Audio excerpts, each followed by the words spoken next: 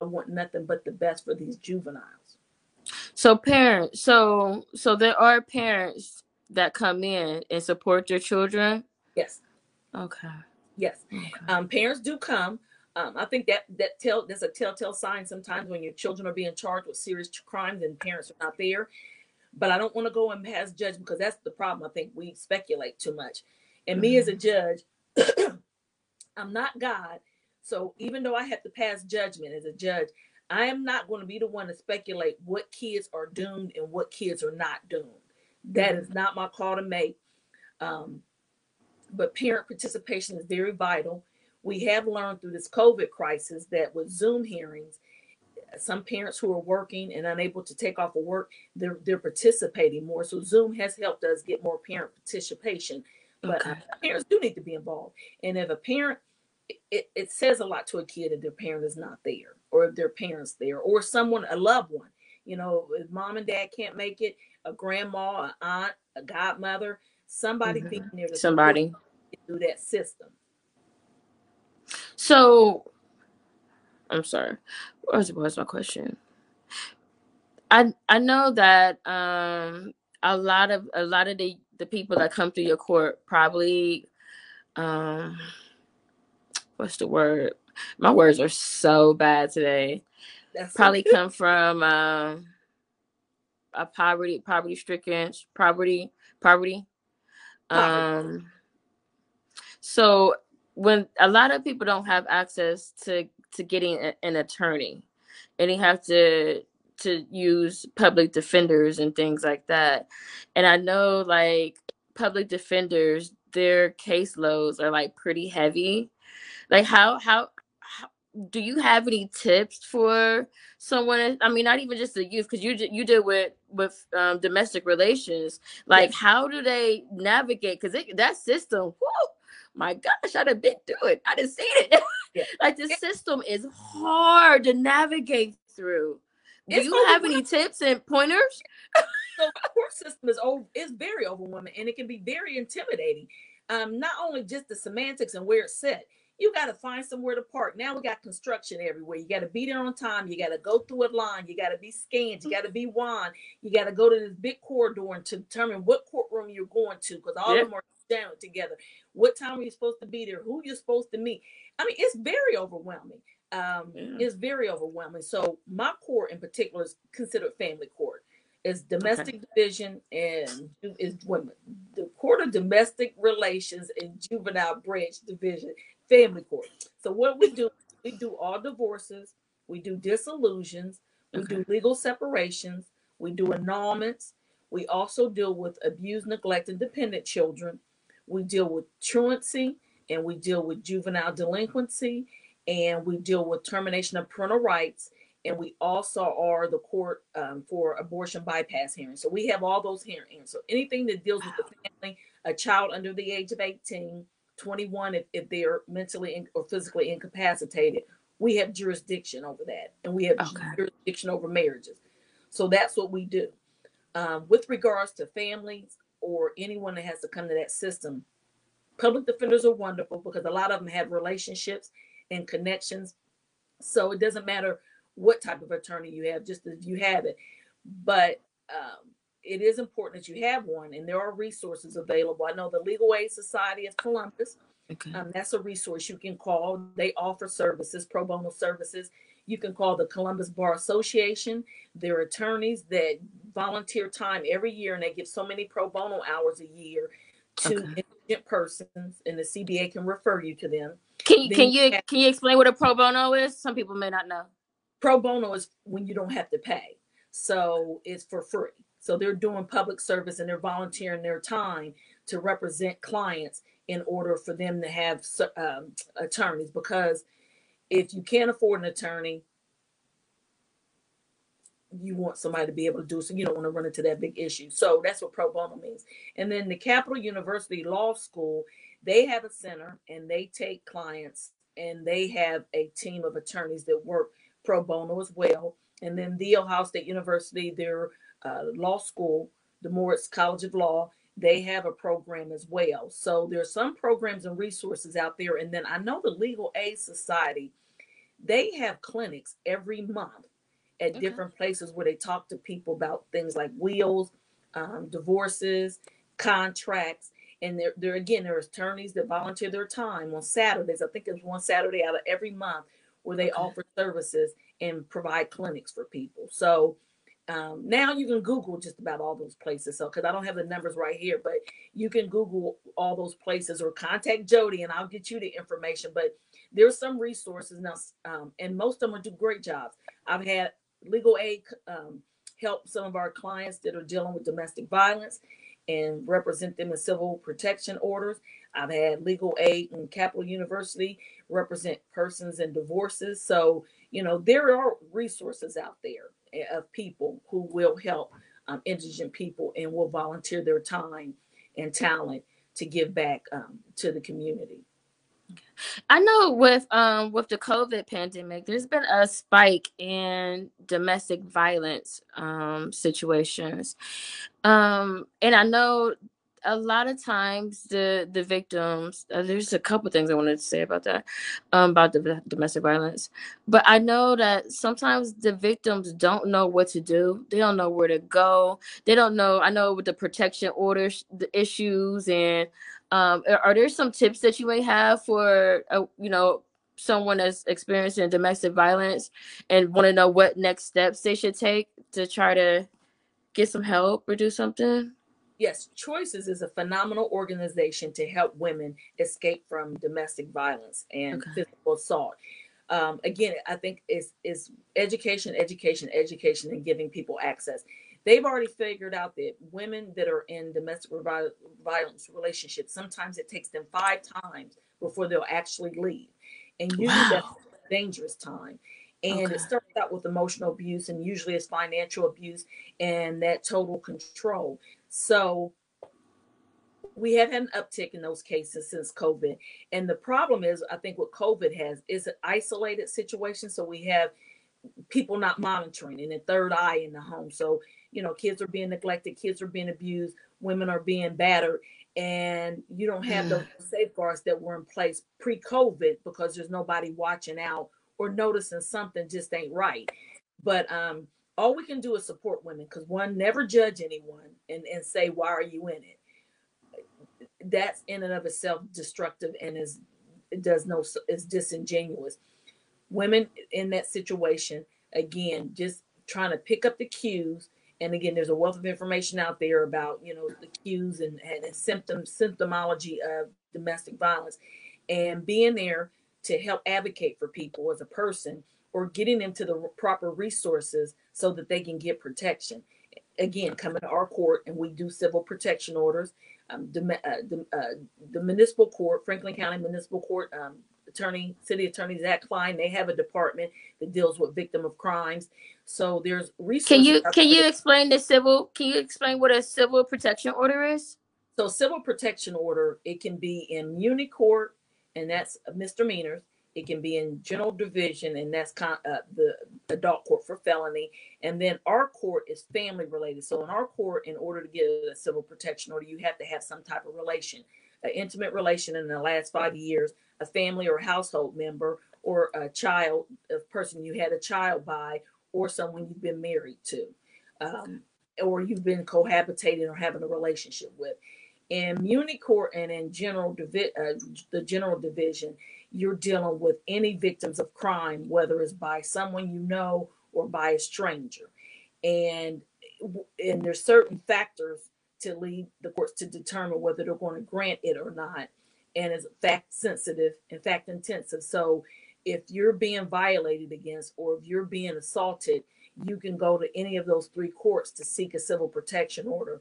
And if you don't meet the burden in one court, you can still go to another. And then sometimes you get it in all 3 courts. We've had cases where women get civil protections in our court, and then they also get them in muni court Hmm. where the charges are pending against the perpetrator. Okay. Okay. So, I'm sorry. 1 second. I got so many questions. So,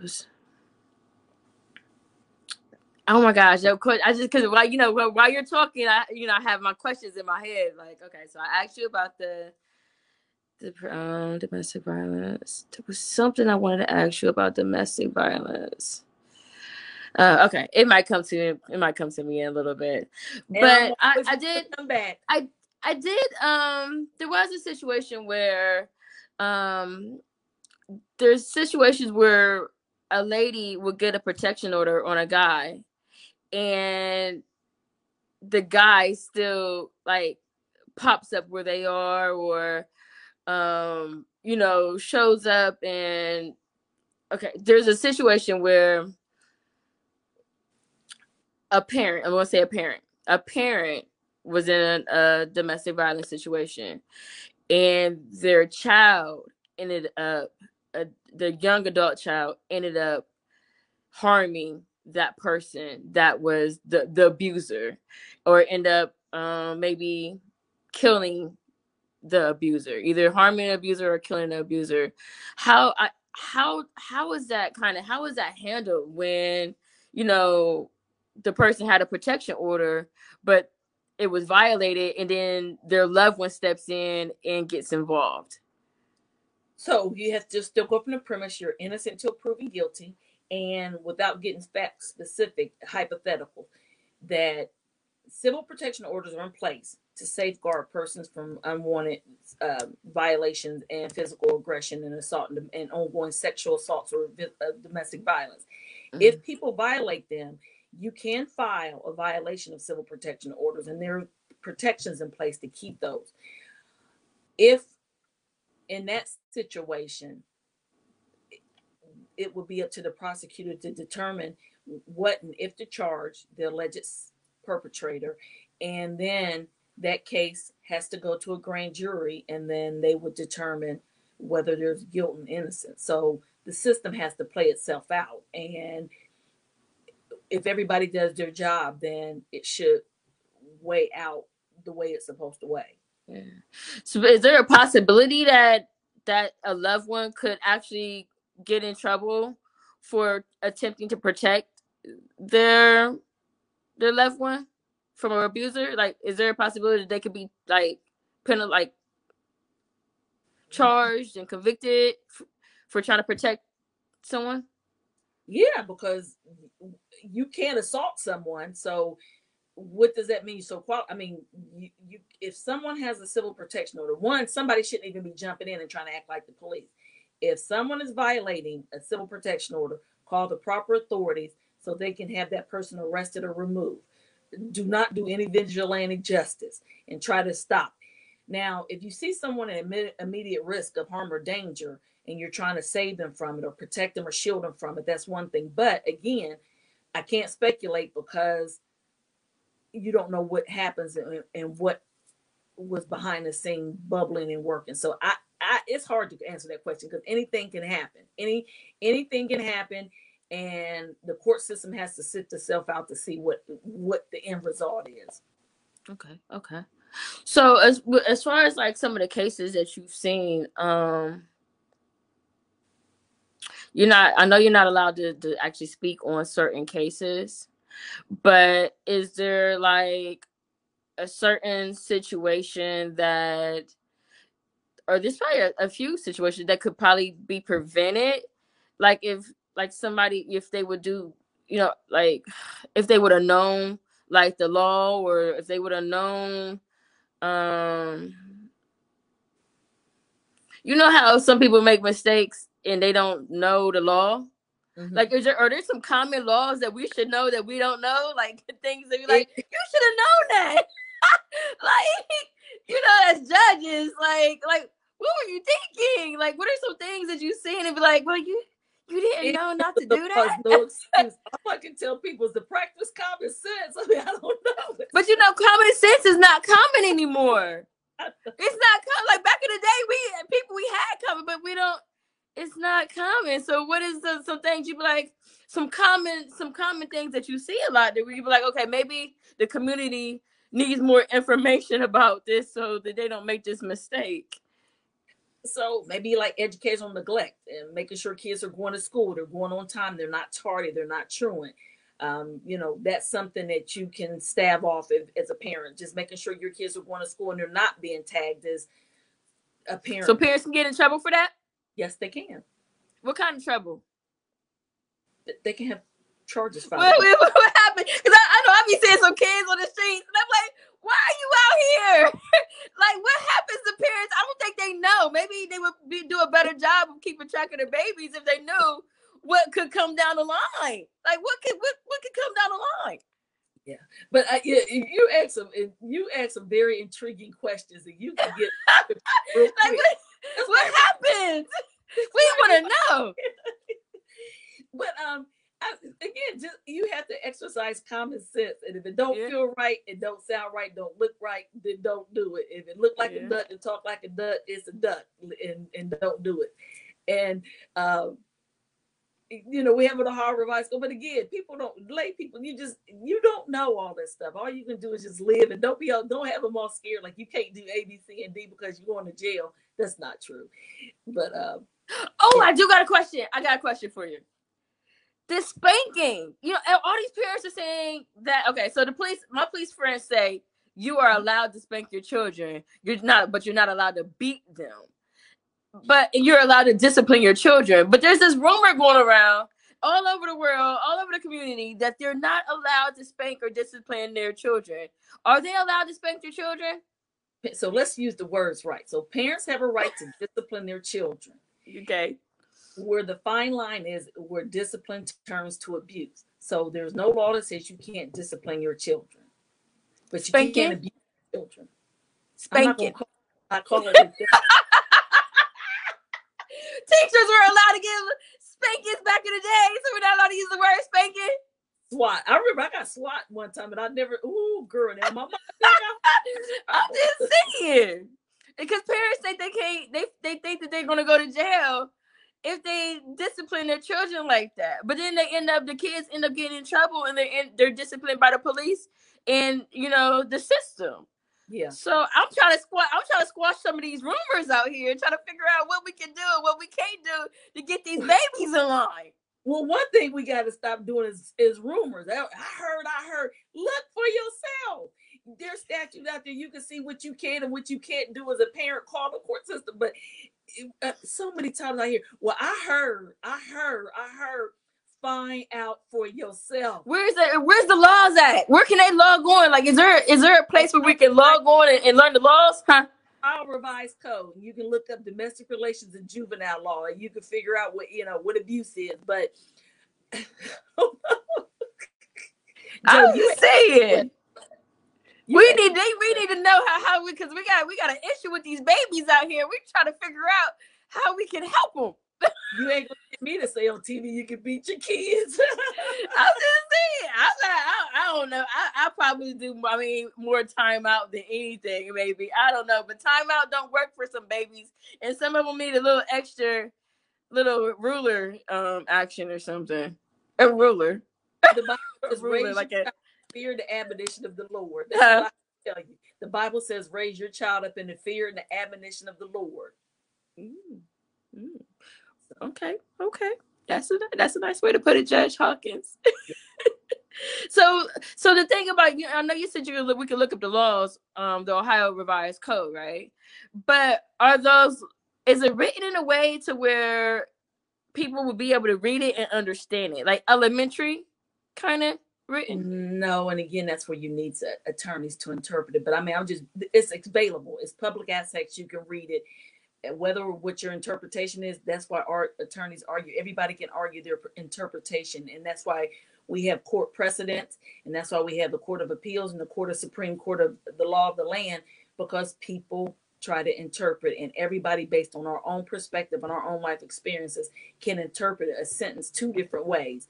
You and I can read a sentence, and based on your experience and my experience, and we're both Black women, but we can interpret that sentence totally different. So everything is left up to interpretation. That's why you have to exercise common sense, and at the end of the day. Okay. So my question to you is, the judges all go by the same laws, right? What do you mean?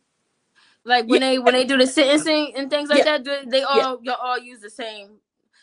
So why is it that certain judges give longer sentences to the same crimes that other people do if everyone's using the same laws. Like, the same crimes get different sentences for some reason. How is that?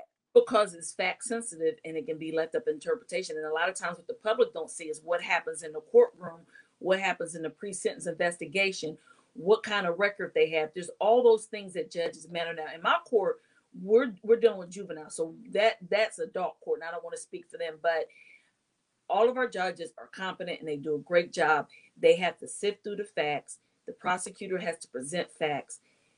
The jury has to find guilt, and if they find guilt, then there's statutory requirements in place on how the sentencing is. And there's a lot of things you can consider. Again, psychological issues, childhood abuse, mental deficiencies, developmental delays, cognitive delays. So the judges have to figure all that in, and we're making their sentencing. So everybody's not going to get exactly the same.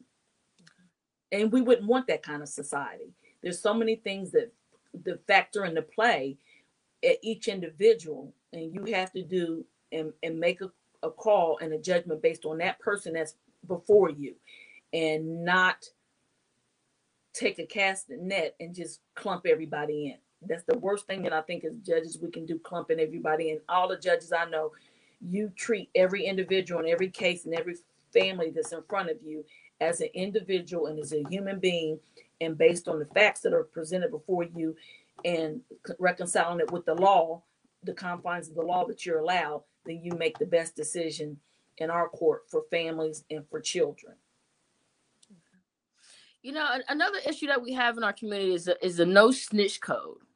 People are afraid. Okay, I know. You can talk around it a little bit, but we have an issue with the no snitch code, and a lot of people are afraid to speak up and speak out because they feel like when they go in front of a judge, like the person that does commits the crime, that whoever tells is going to have to, give testimony, and they're not anonymous. It's like, and they kind of get thrown out there and forced to the tell when, and then they're not protected after, they stand up against whoever it was, or be a witness or eyewitness or whatever. Like, what type of protections do people have, like when they do speak up and speak out? Like, are there anything that protects them, because they got to go right back home to the same place or wherever, the same environments? And that's the problem. Again, it's a culture that we have to change, about the anti-snitching or the snitch rule, because it's detrimental to our community. But again, there's a lot of consequences that happen. So it's like a culture shift, and the culture has to change, and it has to be okay where people, let's not call it snitch, where people are able That's what it's called. Someone told me we gotta call it what it's called. I be want to try to. They say, Jodi, if it's called this, you gotta call it what it is. We gotta give it a name. Okay. So we're just gonna give it a name, but the community, because we gotta talk about the way the community, so we can. Okay, go ahead. So how you change the snitch rule is make it okay to snitch. Make it okay. Yes. Okay. This is going on, and this is affecting me, and I want to tell because I want to help the police to solve these crimes. Our culture has to change, and we have to make it appropriate and allowable and approved that people can tell if they've seen something. Now we can't be talking about, I heard so and so did such and such. Right. It has to be. Yeah, but people shouldn't. The culture has to change where people can feel safe in telling things that have happened to help resolve crime, to help our communities be safe. Because at the end of the day, everybody wants to be in a safe community. And at the end of the day, I've never had a kid that says I want to be a gangbanger. I want to be a bad boy. Everybody wants the same thing in life. We just got to figure out how to get everybody to that point. And it's a cultural shift, and it's a cultural shift. And I tell the community all the time, like, the snitch code is really for the people that's out in the streets. The snitch code. I'm sorry. I know, Judge Hawkins. I'm sorry. So you gotta know these. You gotta know the lingo because you're a judge. So you gotta know what they're saying. So You this is what they. Okay. So this is what they say in the community. Okay. So they call it the snitch code. But the snitch code is for the people that are actually in the streets committing the crimes together. Now, a person like me and a person like you and the community members, it's not considered snitching because they're doing what they're supposed to do as a member of a community, as a law-abiding citizen. And it's not considered snitching. It's pretty much just, protecting yourself and your family and your neighborhood and your, things like that. okay? So you But educated me because what I thought huh, the snitch code was anybody telling the police or helping to aid into solving crimes and telling on bad behavior. So the snitches between the alleged perpetrators, I don't know nothing about that. yes. See, that's why you got to talk. So we got to break it down, right? So the So snitching, if A and B commit a crime, yes. the snitch code is if A get caught, he shouldn't tell on B B. can't say anything. That's snitching.